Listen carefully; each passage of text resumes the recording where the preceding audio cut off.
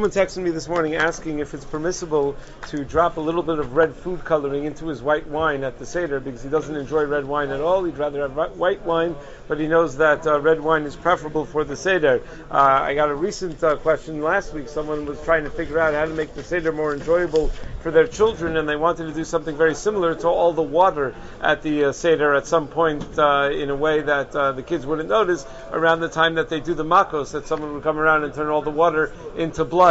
So the shaila is any of this mutter to do on Yom Tov? So one of the 39 malachos of Shabbos and Yom Tov is the malacha of tzoveya, that one is not allowed to dye something, because in the Mishkan they would dye the hides of the rams red, and they would dye the woolen threads, and they would dye the curtains, the woolen threads for the curtains, and also for the big day kahuna. So that is the malacha of tzoveya. So the question is, what about when it comes to food? Is there such a principle that for any reason the tzoveya should be limited when it comes to being tzoveya ochlin?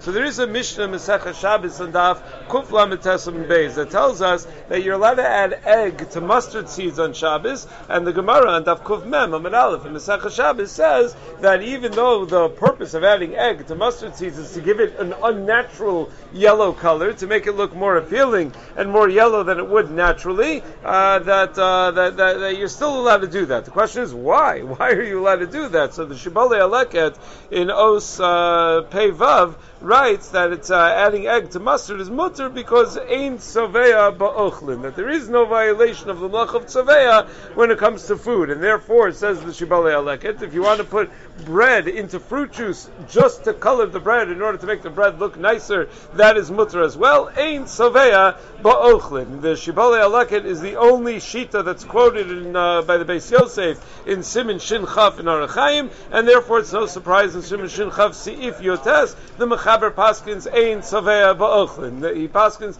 like the Shibalei Aleket that there's no violation of Tzoveya when it comes to food. So the question then becomes, okay, why? Why would there not be a violation of Tzoveya when it comes to food? So there are several approaches in the Achronim, and based on which approach we follow, it may make a difference in the halacha in terms of using food coloring on Yom Tov. The Gemara has a machlokas, whether just as an introduction to the first approach, that of the Chasam Sofer, the Gemara has a machlokas whether if you heavily salt meat so that the meat won't spoil, which is what they used to do. They didn't have refrigeration and freezers, so they would apply the best preservative they had was salt. That's why Chazal even have an expression when Chazal talk about the value of giving tzedakah. They use an expression melach mamon chaser, that the salt for money is chaser, is to give a lot away, and then it's a bracha that Hashem will give you more money. Why do they use that term salt? Just say the best way to have money is chaser. Melach means a preservative. If you have wealth and you want to preserve your wealth, so you're chaser, you give money away, like aser b'shil shentasasher, the same kind of idea. So the Gemara has a machlokas if you would salt meat, whether salting meat on Shabbos is a violation of the malacha of ma'abed.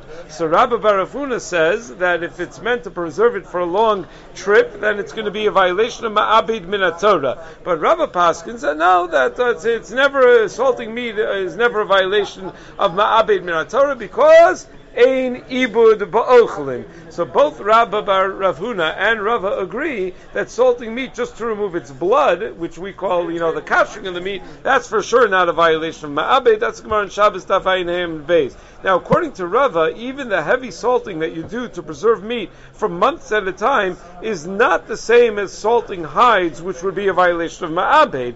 And the reason for the difference is that when you tan hides, the purpose is to make the leather that's going to last forever, as long as as long as wood lasts. Whereas so it's an inanimate object that's going to last forever like that, which is not the same when it comes to salting food. Even if you're preserving food with salt, it's not going to last forever. At some point, it's going to spoil. At some point, it's going to get eaten. It's not going to be there forever. So says the Chasam Sofer, Sofer, we have a similar svara when it comes to tzovea ba'ochlin. The reason Ein tzovea ba'ochlin is very similar to the reason of Ein ibud ba'ochlin. The malacha of tanning doesn't apply to food, Ein ibud ba'ochlin, because the malacha the malacha of tzovea doesn't apply to food, Ein tzovea ba'ochlin, because you don't dye food permanently. The coloring on the food is never meant to be forever. It's only meant to last for a short time until you consume the food. So since it's not meant to be forever, it's not meant to be permanent, it's Ein tzovea ba'ochlin. That is explanation number one, that of the Chasam Sofer. That's why there's no tzovea when it comes to food. However, the comparison between ibud and tzovea should lead us to the conclusion that dyeing food doesn't violate the Isser min HaTorah of tzovea, but it should still be an Isser midrabanan, because by tanning, it's even though ein ibud ba'ochlin min HaTorah, it's at least still a violation of an Isser midrabanan, and therefore the Chayei Adam says that no, that there's a different mahalich.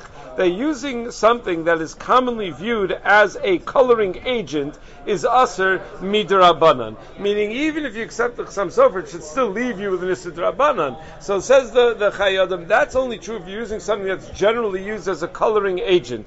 But coloring food with something that's not usually used as a coloring agent, such as an egg yolk's primary purpose is to be eaten as eggs or whatever. So that would be mutter l'chadchila. So nafkamina between the Chasam Sofer and the Chayei Adam would be that according to the Chasam Sofer, any food coloring could be added on Shabbos, even something that's commonly used to add color, something that's meant food coloring, even actual food coloring. Whereas according to the Chayei Adam, Ein tzovea ba'ochlin is limited to only those things that are not food coloring. To add red wine to the white wine maybe, but not to actually add food coloring to the wine, where it's primarily meant to be used as a coloring. But there is a third mahalich as well, and that is the mahalich of the Stipler. In Kilos Yaakov and Shabbos in Siman Mem, the Stipler writes that the malacha of tzovea is violated only when the intention is to make something beautiful, for it's so that you can look at it and enjoy it by looking at it. But if the purpose of making a food look good is to make it look appetizing, so it's part of the eating experience rather than part of just the hana'ah, the geschmack of looking at it, of making it look pleasant, it's to enhance the eating experience, then it's not going to be a violation of tzovea, and that's why ein tzovea ba'ochlin. So now let's bring this back to adding red wine to white wine, or adding food coloring to white wine. So based on the pasuk in Mishlei, the Gemara learns in Bava Basra Daf Tzadi Zayin and Beis, and Shulchan Aruch Paskins and Orach Chaim Simin Taf Ayin Beis if Yud Aleph, based on the pasuk in Mishlei, which implies that red wine is a preferred type of wine, that it's better to use red wine for Dalit Kosos at the Seder, and that's what we say in Shulchan Aruch, better to use red wine. So let's say for some reason you have a reason that you need to use white wine. I don't know if there's any sort of health condition that white wine is better than red wine for whatever reason, or maybe you just don't like red wine and you prefer to have white wine. You enjoy it more, but you want to provide a little reddish color to the wine to fulfill that hidur that the Shulchan Aruch mentions. So are you allowed to mix them? So do we say ein tzovea ba'ochlin? So the Darchei Moshe in Shin Chaf in Orach Chaim quotes a machlokas between the Agur and Rav Avram Mintz. The Agur quotes that he heard from Rav Avram Mintz that mixing wines is aser because of tzovea, whereas the Agur himself says that it's mutter because ein tzovea ba'ochlin. So according to the first two, to the Chasam Sofer and the Chayei Adam, it should be absolutely mutter to mix the wines. Blended wine is going to be consumed in a short while. So according to the Chasam Sofer, it's not permanent, so that's going to be fine. According to the Chayei Adam, wine is not food coloring, so that's going to be fine. Maybe, according to the Stipler, you'll have a problem though, because the reason we allow coloring food on Shabbos is because it's just to make it look more attractive to eat. Adrabah, this person enjoys white wine more than red wine. Red wine doesn't look more appetizing to him. He's doing it just for the look. And if you're doing it just for the look, then maybe that taka is going to be aser. So that might explain that shita in Rishonim that's quoted by the Darkei Moshe. The problem in this whole sugi is that there's a Gemara in Shabbos Tafayin Hay that has a machlokas about how many malachos a person violates when he shechts an animal on Shabbos. Where Shmuel says he violated netilas neshama, but Rav says no, and also tzoveya, because the blood of the animal is coloring the animal as it comes out, so that's also tzoveya, and he wants it to color the animal. So the question is, but wait a second, it's coloring the meat. Meat is ochlin, ain't tzoveya but ochlin, so why should that be a problem? So in fact, Tosfos Rid in Shabbos over there says no such klal. There's no such klal of ein tzoveya ba'ochlin. You see, it's mefurish that even by shechting an animal, it's a violation of tzoveya. However, one could argue that Rav agrees that ein tzoveya ba'ochlin, but it's not the meat that's being bloodied; it's the hide that's being bloodied. The hide of the animal is not tzoveya. Another possibility is that in the case of the meat, you're not trying to make the food look more attractive as a ready-to-eat food. You're trying to make the food look more attractive as a way to sell it. So that is tzoveya. That's like painting your house in order to sell it.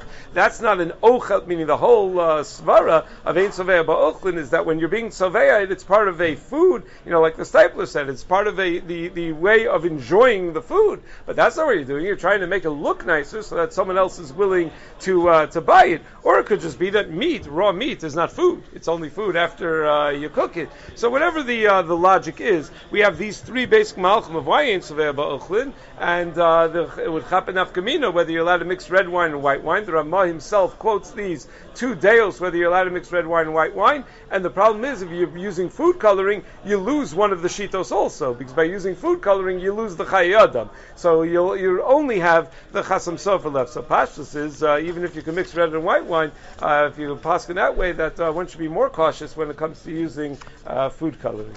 Okay. Give me Marmakomos. No? What do they say? I'll show you later the tshuva. Yeah.